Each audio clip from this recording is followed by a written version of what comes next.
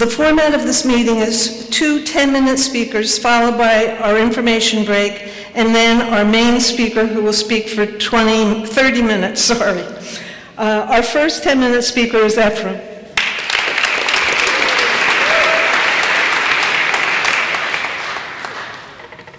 Hi, my name's Efram. I'm an alcoholic. Hey, Zoom. Hey, everyone. Grateful to be here. Daniel, thank you for asking me to be of service. I was just thinking as I was sitting in the front row here, like I would have lost this bet. You know, me being here on a Tuesday in a church, speaking in a room full of alcoholics. But I'm glad that this is the way it turned out, you know, just for today. But it is kind of trippy. I've got a sobriety date. That's October 16th of 2011. I've got a sponsor. His name's Dave. He knows he's my sponsor. And I got a home group. That's the PAX Men's group that meets on Mondays, Tuesdays, Thursdays, 6:45, 155 East 22nd.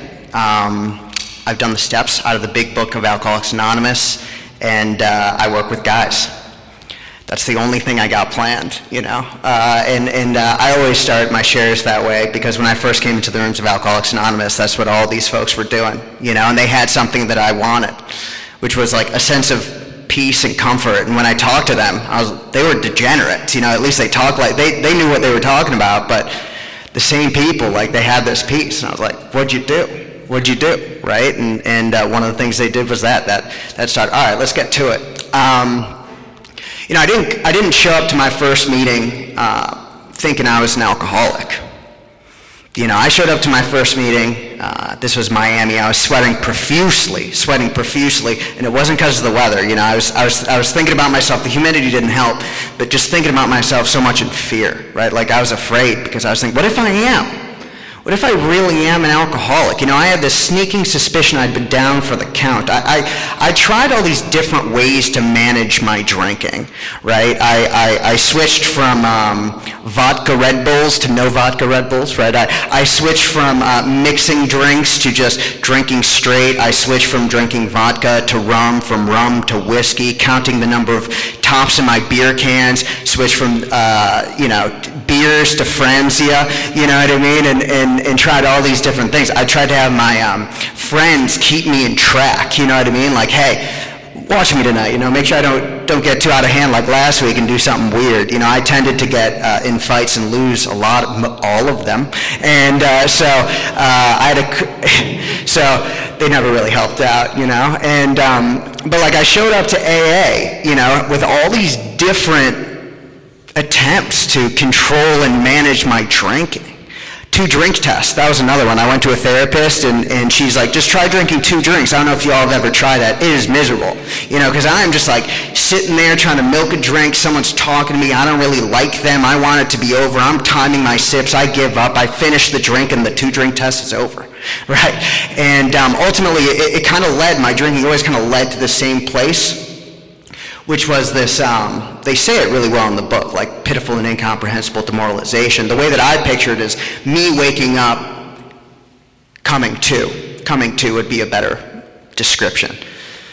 Just a pit in my stomach, you know, and that was a combination of whatever I drank the night before, it wasn't top shelf, and just knowing that I'd done it again. You know, like I developed this pattern trying to control and manage, and then what would happen is ultimately I would hurt people. I'd say terrible things. I'd get in fights. I'd end up crying because you didn't understand what my life was like. You know, it wasn't glamorous. I'd wake up just knowing, right? Knowing what had happened because I became familiar with this.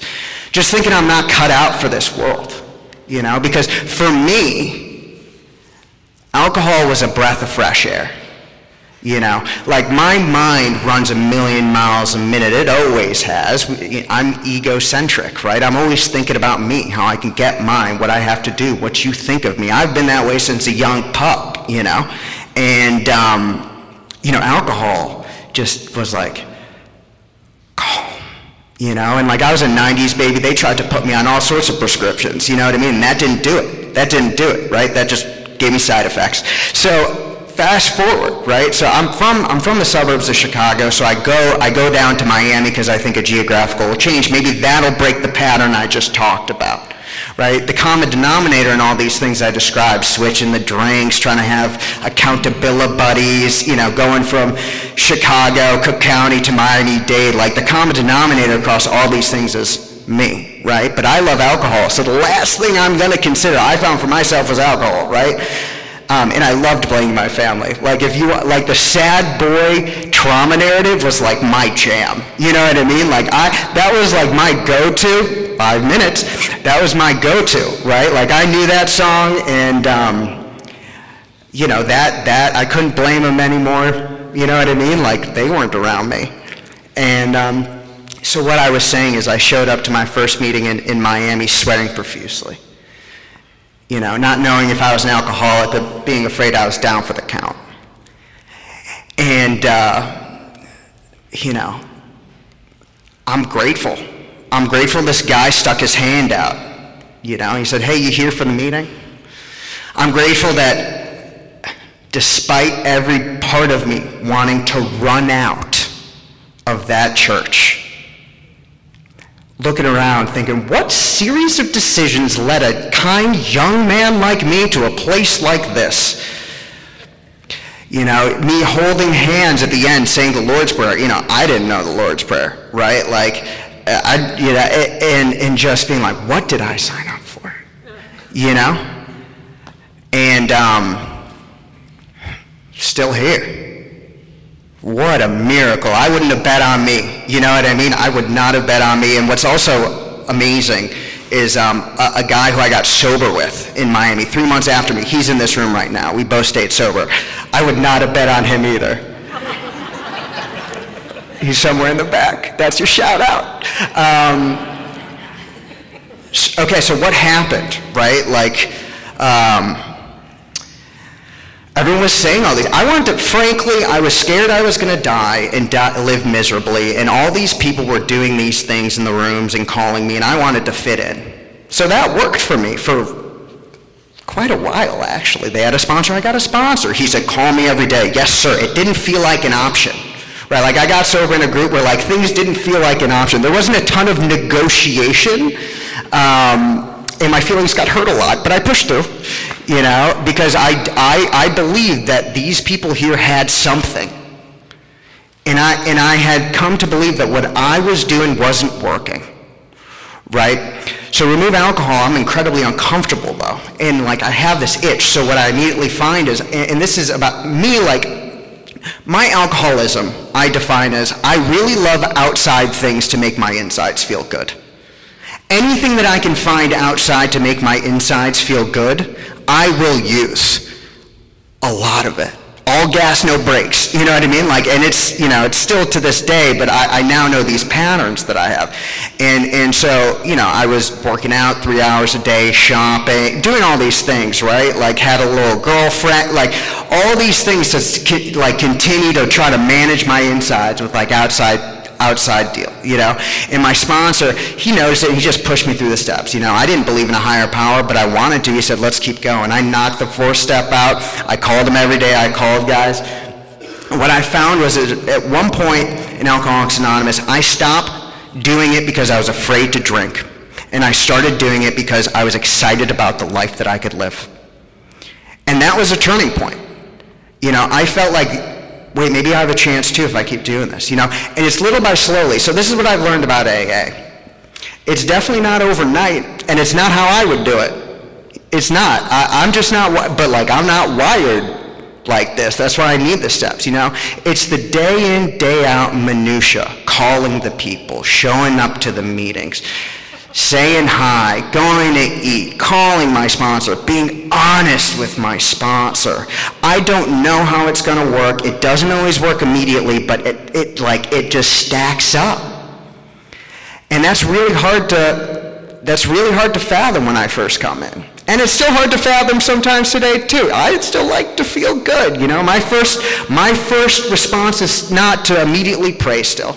That's why I still show up to meetings. That's why I still have a sponsor. And my relationship with my higher power, it went from just trusting the word and experience of the group to me developing a relationship with a higher power, because I started running into some experiences that folks that I knew didn't know, hadn't been through before, And here's what my belief in my higher power is, if I do the work, these spiritual things that we talk about, right?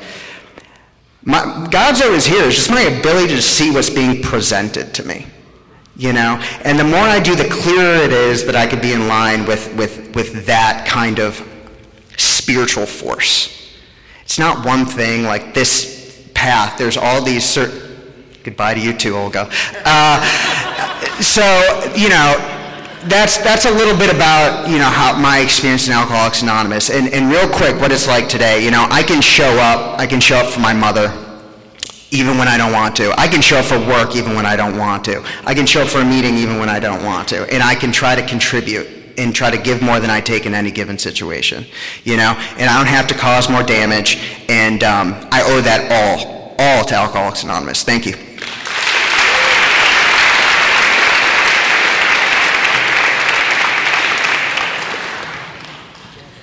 Our second 10-minute speaker is Nicole.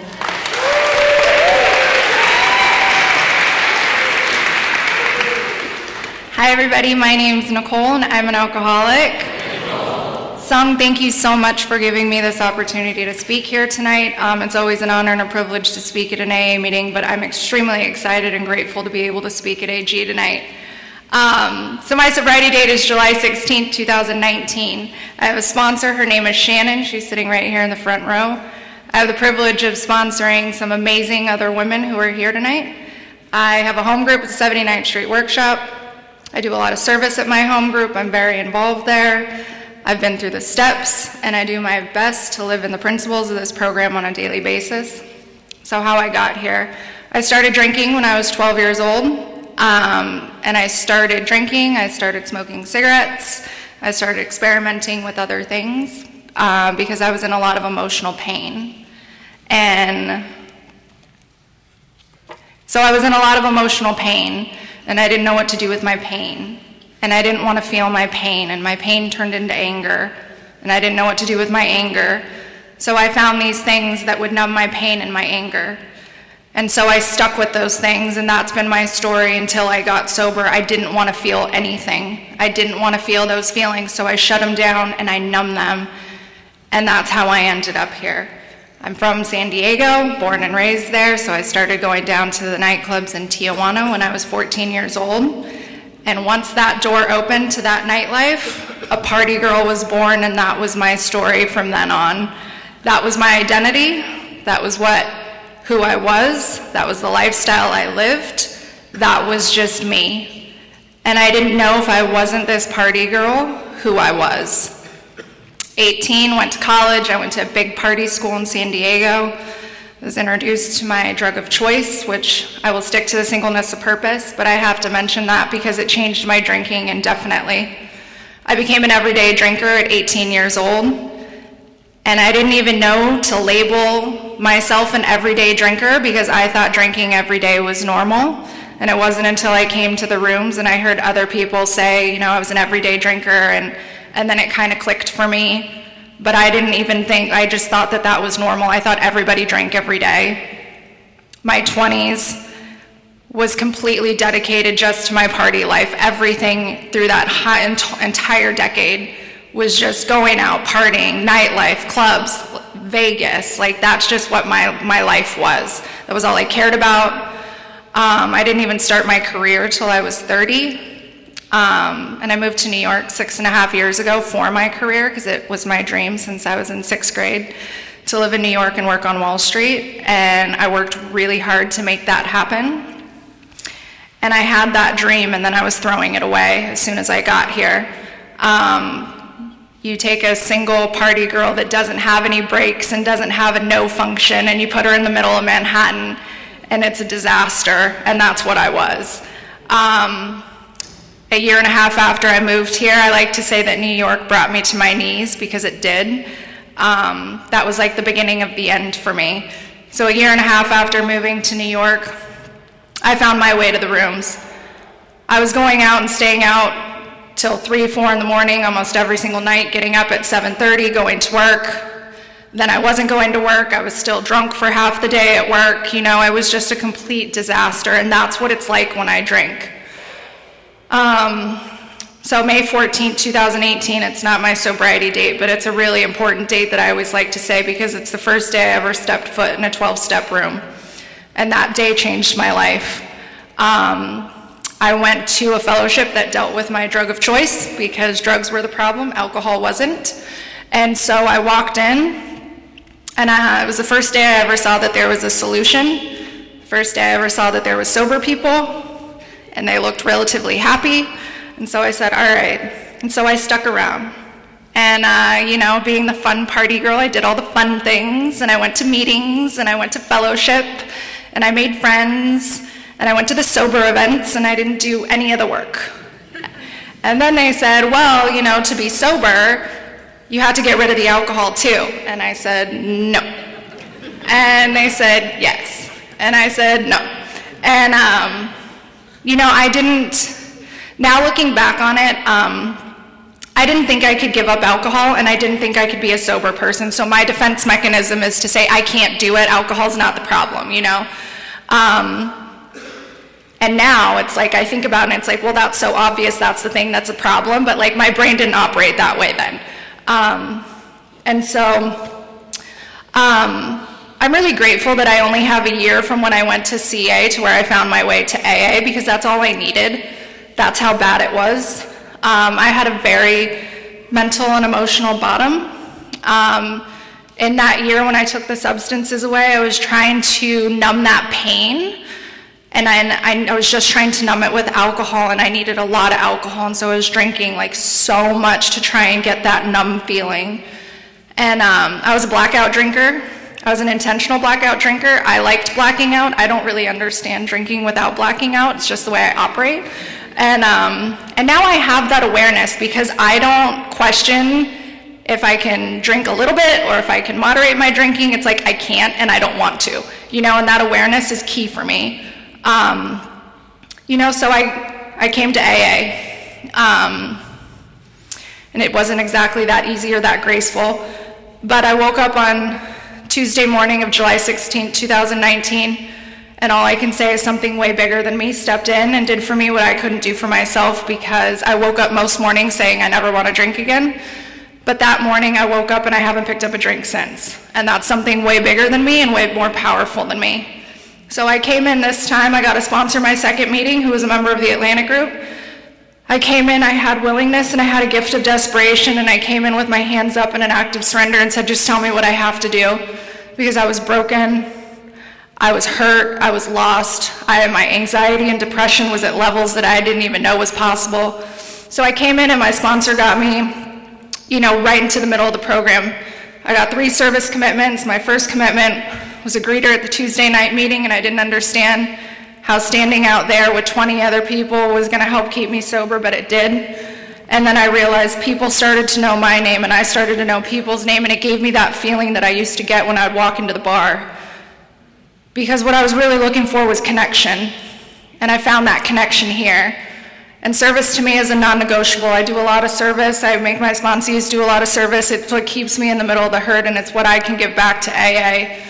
I started going to fellowship a lot early in sobriety, and that's where, I started to know people, and people started to know me besides just my name, and I've met some of the most important people in my life through fellowship.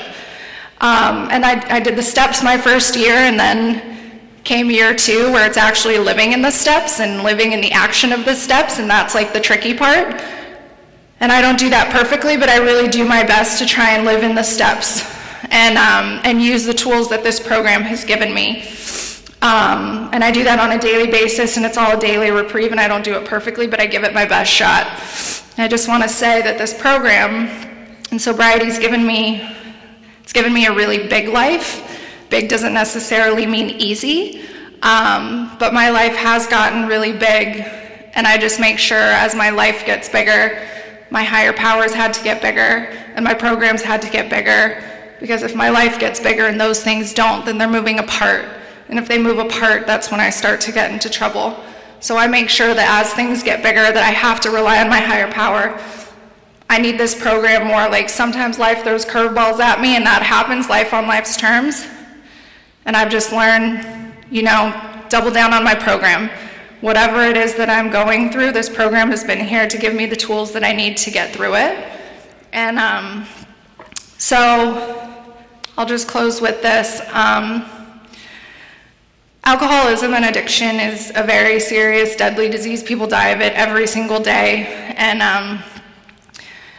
I don't take my seat in this room for granted, and I try to hold that very close to me because I consider it a privilege to sit as a sober person in a seat of Alcoholics Anonymous or any 12-step program. And to be able to walk this life as a sober person is the greatest gift that my higher power has given me. And I cling to that gift of desperation that I had the first day that I walked into this room. You know, and I just want to say that if I can do this, like anyone can do this, and all it takes is just some willingness, listen to suggestions, and listen to the experience of other people that have walked this path before you and other people that have stayed sober, and really just find your group of people in this room, because some of the most important people in my life who have been there to support me are sitting in this room, and I wouldn't be able to stay sober without that support. And so I just want to say thank you to the Atlantic Group for helping to keep me sober this past 3.5 years, to everybody in this room, and I hope I said something that helped somebody tonight, so thank you.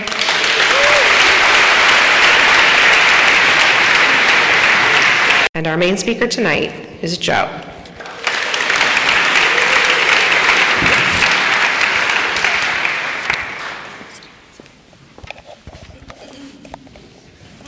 We'll get there.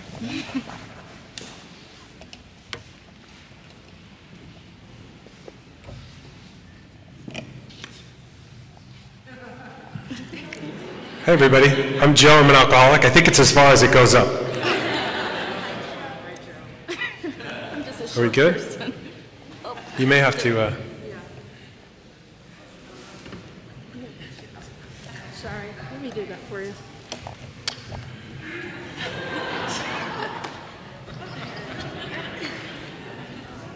How's that? Can you bring it up a little more? That's perfect. Feeling good? God forbid it shouldn't be perfect. Thank you. Thank you very much. Okay. We did it. So my sobriety date is August 9th, 1989. My sponsor's name is Kevin. And my home group is Fast Break, which is a morning meeting on the east side. I also go to the Atlantic Group Step and Tradition meeting on Friday evenings, and I go to a bunch of other meetings. My sponsor encourages me to get to a lot of meetings. Or I should say different meetings. I go to a meeting a day still. When I'm asked, you know, what step, because people often will say, well, I did the steps. We go over the steps constantly. In fact, each day I got some problem comes up in my life, and I've got to dig in. You know, sometimes I could just pick up the book, or I could just contemplate if I'm, you know, praying and meditating on something. It's usually a character defect, by the way. Spoiler alert, 9 times out of 10, something's going on up in here where I'm going sideways. I'll start from the beginning. Also, this meeting, it's like I have a dear friend of mine told me to speak from the heart. I said, well, what else am I going to do, you know, today? Because when I first came in, there was an older gentleman named Bill. He was my grant sponsor, and I was talking to Dayton, who was also a fellow who was coming in the same time as me, around the time back then, and I was terrified of Bill. I was terrified. I was this Jewish kid from Long Island, and you know, I think he went to Dannemora or something. He was a very white-haired, bluish-haired guy who looked, but he was a nice guy, but I was terrified of him. And but he was really kind to us coming in. So slight digression. I drank. Alcohol was a gift to me as a child. For a bunch of reasons. I had so much anxiety as a kid. My father was an Israeli Air Force pilot. My mother was a Holocaust professor. And so the world was out to get us. We were told that on a daily basis. And alcohol, when I drank, it went away. I saw more convenient. I drank like 7, 8 years old is when I started, because you could drink, because no Jews could be alcoholics. That's what we were told. So there was always alcohol there. And I had a grandfather who everybody loved in the community. It was in Israel, and he was like a guy that was like really well respected, and he was funny, and he was charismatic. He was an older guy, and he would sit me next to him, and he'd pour me a glass of whatever. My grandmother would be yelling at him in a different language, and he'd be yelling back, and he'd give me the drink, and I'd drink, and I thought, I want to be just like him someday. I want to be just like that man. But so it brought me joy. It freed me from this anxiety, constant anxiety of having to be perfect. You had to be perfect in that household. And people were coming to get us. And when I drank, nobody was coming to get me. I felt like Mork and Mindy or whatever. I was like goofy. And my childhood was like that. I grew up very fortunate. I got to play classical music. I got into sports. I did well in school. So what happened was the alcohol was always there. At first it was on the weekends. I'd go to the synagogue, and you were allowed to drink there, and they'd put out these tables and tables of Dixie cups of wine. And so a few friends of me, we would just stand there waiting till the rabbi said the blessing, and then we'd start drinking them. And then people, if you left your cups, we would drink them afterwards. And then afterwards, we'd go up to the person who was the bartender, we'd say, can I have another one? They'd say, you're underage. And I'd say, no, it's the Shabbos. And so the guy would pour me one more drink. And then I would do it, and I'd run home along the tracks. And I was like hearing in my head, no, like the $6 Million Man. So that was the joy of alcohol. But it started to fail, or I started to fail. Things started to happen. Through junior high and high school, I started to get sloppy, careless. I started to do things that were embarrassing. The thing that was most scary was I started to develop an obsession about it. I started to think about it during the day. I knew how much alcohol was, my parents didn't drink. They had alcohol in the cabinet right above the fridge. And I'd start to think about that bottle of Smirnoff. Because what I'd do is I'd pour it when I get home from school, and I didn't know what a screwdriver was, but I'd pour orange juice in it and I'd drink it. And then as it started going lower, I started to put water in there. Nobody taught me that. And then I started to get scared because it started to just taste like water. And I thought, what if my parents find out, and then what am I going to do? You know, there were other alcohols in there. But so a mental obsession started in childhood, and then also another thing started by high school, a physical craving. That when I'd have a drink, and we'd go out, because by then a few friends had cars, we'd go to bars in Long Island called the Buckboard or Back Barn or whatever, and you know, we'd drink these Alabama Slammers, which to me it was like high C, but it had a better kick. And I remember that I couldn't stop drinking them. I had to keep going. And I didn't understand what that was about. By 17, I knew I was an alcoholic. I knew that I couldn't drink. So I stopped drinking. Actually, 17, 18, I stopped drinking. I went away to college, and I learned another phrase in AA that was called white knuckling, because I didn't know what that meant, but that was what my freshman year of college was, which was just going to class and like being like this, not being around people, afraid to go out, because I was terrified. And I got through. I got a 4.0 that semester, and I was just like nothing but a bundle of nerves. I went back to my home, and a friend of mine, I was feeling sick, and a friend said, try this, and he gave me a snifter of something. Brandy, cognac. I was like, well, I'm sick, I'm going to just have it. And then that winter break, I was drinking all the time, constantly. And then I went back to college, and what made sense at that time was to join a fraternity. So that semester I joined a fraternity. They had a bar that was open 24/7 downstairs. That was my college career. Basically, I would start to do very, very disturbing things, embarrassing things. I'd try to stop drinking for a period of a couple of weeks during the summer, and then I couldn't, and back and forth. I ended up failing my senior year, like a course to get out of that school. And, you know, again, these are all high maintenance problems. I got sober very young, but I was embarrassed. I was mortified in front of my father, in front of my parents. And again, I said, I'm not going to drink. I'm going to stop. And I did for a couple of months. And I went to school in the summer, and then I finally got my degree, and then I started drinking again.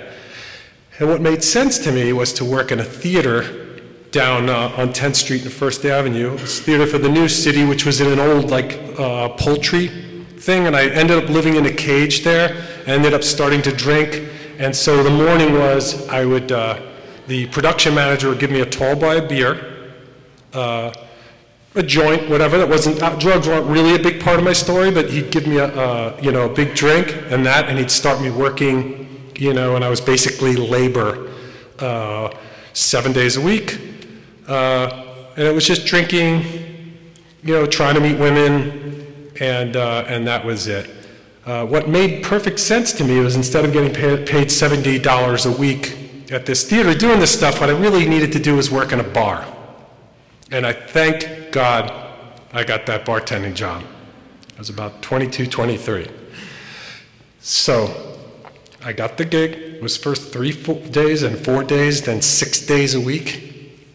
And I drink the whole shift. I don't know if people can do that today in bars anymore. I think they're pretty well regulated. But I worked in a bar called Fred's on 95th between 1st and 2nd. And basically my shift would be at 8 o'clock till 4. So what would happen is, actually I like to start it out in the morning, which is, it's weird because I would drink until, you guys would stay with me till 4, and then if we were having a good night, I would pull the grating down, and then we'd stay there till 6:37 in the morning. I'd go to sleep, I'd wake up at 11:50 a.m., I'd walk around the corner to Blimpies and get a tuna hero and a bag of Doritos, I'd walk back to the bar at noon, and Claudia, I'd help her open the grates, and I'd have to sit there for 10-15 minutes while she was counting checking the points in the bottles and everything, and I was going nuts. About 12:15, she hands me a cold frosty mug. I drink all day, play with the shuffle bowling and all that other stuff. Go back to my apartment after grabbing a slice, go to sleep 6:30 to 7:45, get to the bar at 7:56. It was 25 steps away from where my apartment was. And then for that hour, between 8 and 9, I was in twilight, where I was still drunk from the daytime, but still sober. The owner was there. I wasn't allowed to drink. All of you that had spent your paychecks the whole day were cranky for buybacks, if anyone remembers what that is. And it was 8 to 9 was a miserable hour. Fred would leave, Claudia would leave, the Dayside folks would leave, and 9 o'clock I'd get to drink with you. And I'd drink with you. And I'd drink. If this person was having a vodka tonic, I'd have a glass in front. If this person was having a beer, I'd have that same thing. I would have bottles and drinks all around the bar. I drank all the time. A huge capacity to drink.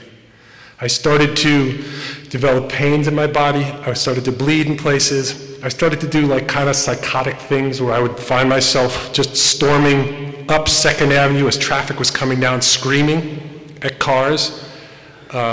None of that stopped me. What stopped me was one simple thing in August of 1989, which is I got a call one morning where one woman's morning, 11:30, says, I had a great time with you last night, we should do it again, and I had no idea who she was or what she was talking about. That's what got me into AA. Just the fear of losing my mind. I'd never had a blackout before, and if there's one thing I always cared about was my memory.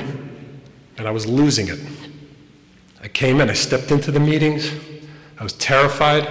It was in a church. I was afraid of churches. I was afraid of other religions for all the reasons I mentioned at the start. And a few men took me to a diner afterwards, and they sat me down and we started to talk. And I was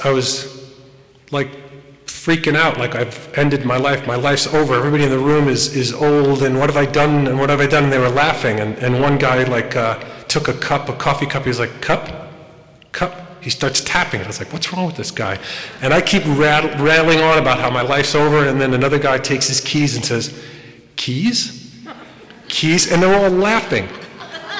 And I was like, what is, these people are crazy. But then, one of them just said, how about we just keep it in the now?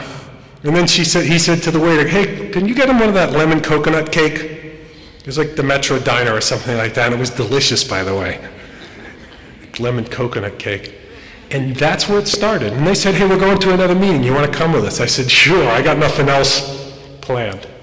And that's how my life in AA started. I tried to go back to the bar. I immediately knew I had to quit. I went in for a shift, and 15 minutes into the shift, I pulled down the grates. The people, you who were still out there drinking, were screaming at me.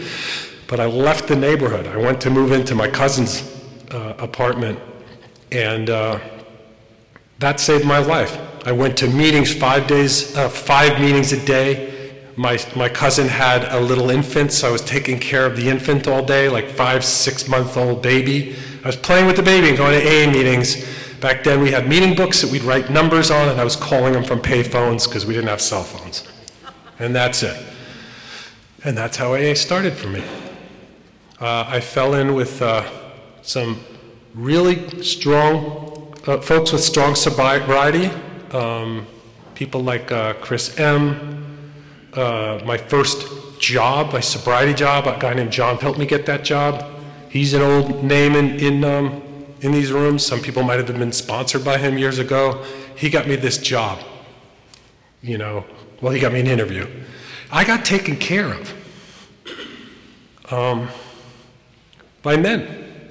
The women did too, but I was also told don't date in that first year. And it was really good advice. I had to keep the focus on the program and working it. Pretty quickly, I was told I had to do service. So that was making coffee or greeting or doing anything, the literature table, etc. And then the other thing that I did was I began to sit down and read the steps. Read the big book and start working the steps with my sponsor at the time, who was a sponsee of Bill. I began to realize that even though I wasn't drinking, I still had problems with anxiety.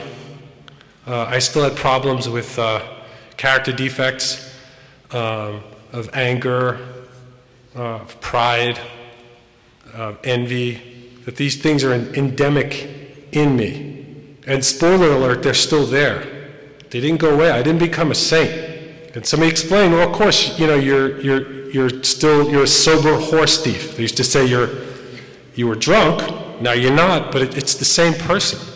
So I started to think about AA as a way for me to try to find a way to deal with these things, to find homeostasis or balance or serenity. And that it was explained to me the only way that I could do that I was powerless over it. In the same way that I was powerless over my compulsion to drink, I was powerless over these character defects. I was going to keep giving in to them unless I partnered with my higher power to address them. And that's on a daily basis. So this was going on for 12, 13 years. I first worked with Chris, then I moved to Kevin as my sponsor. Then I got married. Then I had some kids. And then I started a business. And the business had offices around the country, and I was flying around the country. And there wasn't a specific day or week that I could remember where I stopped going to meetings. But I stopped going to meetings. It happened after September 11th. Not too long after September 11th, I stopped going to meetings. There's a miracle in this, which is I didn't drink. But I was a dry drunk.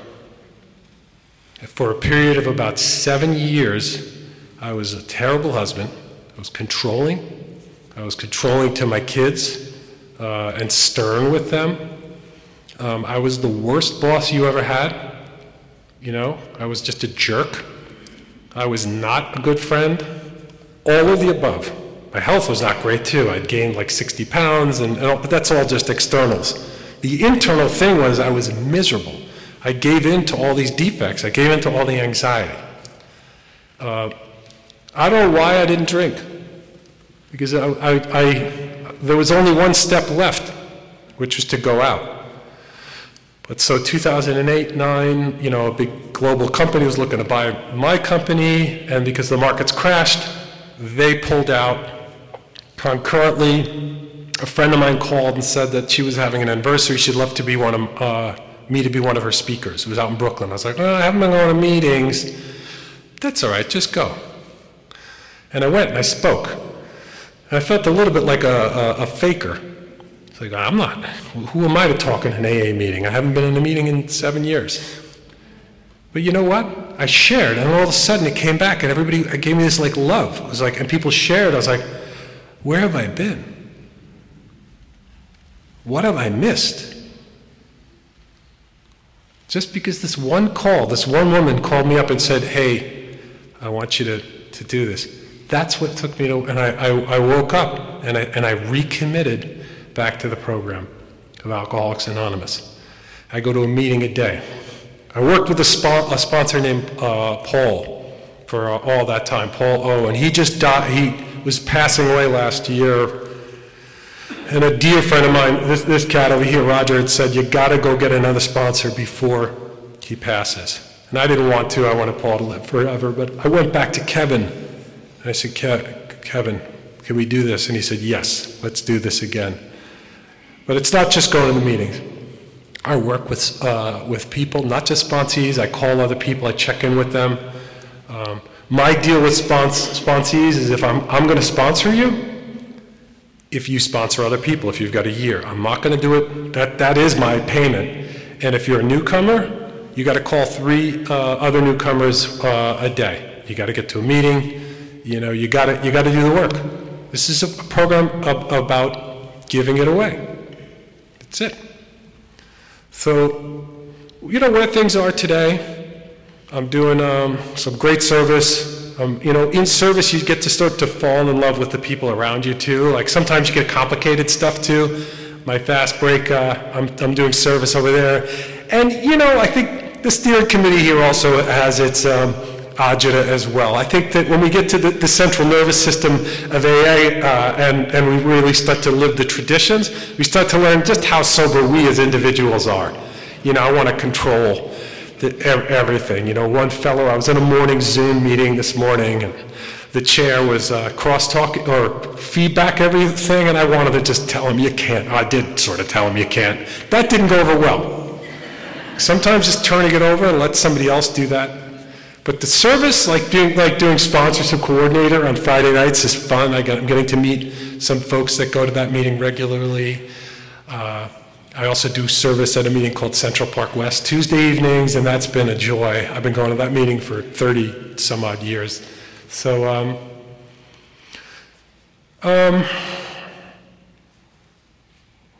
I don't have much more to say other than to say that for folks with long-term sobriety that know it, you know, one of my sponsors went out that nobody ever expected. He had 23, 24 years of sobriety, and he went out for a period of 10, 12 years, and his story is gruesome in that period. But none of us is immune to this disease. It's a progressive disease. And, you know, it's fatal or worse. I had a sponsee during COVID who died. He went out and he died not of COVID. He died of, you know, whatever. He was actually an OD because he was a drinker and he overdosed. But I had another sponsee who he had the worst. He didn't die. He had a massive stroke, and now his wife takes care of him. And he had about 12 years. So these things, people don't get struck drunk. You know, there's a whole chain of things from skipping meetings to saying, I don't want to talk to my sponsor today, to whatever. We make these little deals, and they don't ever end well. And I could tell you, as somebody who's like sort of born again AA, the best decision I made, because I saved that marriage. My wife and I are doing fabulous, and I love her, and she actually loves me and hasn't kicked me out. My kids love me. I don't have the teens that want to kick me out. My oldest one's a little cranky because she lived through some of that nonsense in the 2000s, but I'm trying to repair that. But the younger ones, we're good. We're okay. So this helps us, you know. So I think I've said enough. Thank you all.